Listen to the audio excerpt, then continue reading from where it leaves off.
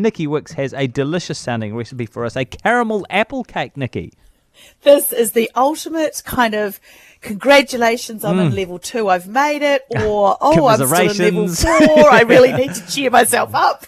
And you can also cheer all the neighbours up. So I made this great big pillow of a cake, makes a massive rectangle, kind of the equivalent of about 2 Swiss roll tins. And I sectioned off large, big sort of tiles of this, wrapped it up in greaseproof paper, put my mask on and drove around the neighbourhood and dropped it off.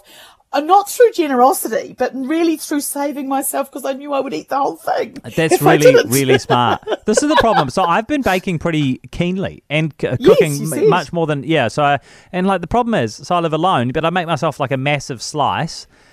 And then, and then I'm like, oh, well, better eat all of this. that is why I asked you last week if you'd been dropping it round at other apartment doors, because precisely for that reason, it's not an act of generosity. It's an act of a sort of acknowledging one's lack of willpower when one lives alone. I feel so much jigglier than I did about a month ago.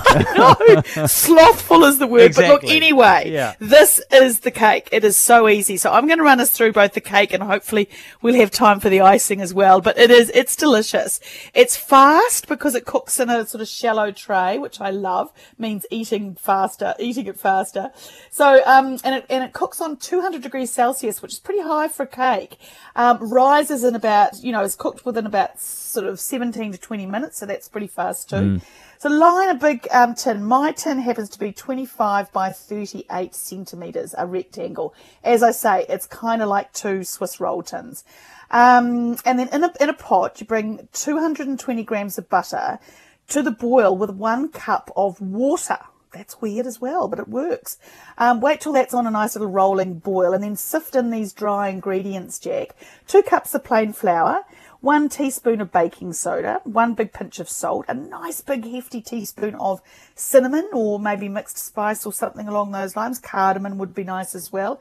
And here's the kicker. There is quite a lot of sugar in this. Calm down, everyone. It's a large cake. 1 cup of plain white sugar and 1 cup of brown sugar. I just skipped over that. And you stir all of that through into that sort of butter and water mixture. And then add in half a cup of yogurt or buttermilk if you happen to have it. I never have buttermilk, but yogurt works just as well. So does kind of a half a cup of milk that you've squeezed some lemon juice into it. It'll sort of coagulate, but that'll give you the same kind of scientific reaction that you need. The same reaction that you need it. And then two nice big eggs that you've lightly whisked. And then into that, fold in about 200 grams, which is about 2 medium apples. I didn't even bother taking the skins off mine, but you could if you really want to. Chopped up apples, fold it all through, pour that batter into your big, beautiful tin. Because it's a rectangle, always with square tins or rectangles, you need to spread it into the corners. But it's kind of a loose batter, so you should be okay. Bake it, as I said, for 17 to 20 minutes, and you are done. And then you ice it while it's still warm. Yeah. Which is also kind of crazy. You don't usually do that with that is strange. Yeah. Amazing. And you need to make a little bit of a caramel, which is just about putting sugar, about a third of a cup of sugar, butter, in a splash of water into a saucepan, bringing it to kind of a rapid simmer, and do that for about 5 to 7 minutes. You got to watch it like a horn. You cannot stir it. I gave a bit of a demonstration of this on my Facebook and Insta this week. It's the video with me in a white apron for people who are not regulars to my socials, so that you know, because there's tons of them on there. Swirl that caramel, and I show you how the bubbles change, which is really critical. Add into there 120 grams of butter and a quarter of a cup of milk, and it will splutter and splatter. And once it's cooled down a bit, Jack, pour that into 3 cups of icing sugar, because we're making an icing here. Large cake, remember? Neighbours, remember?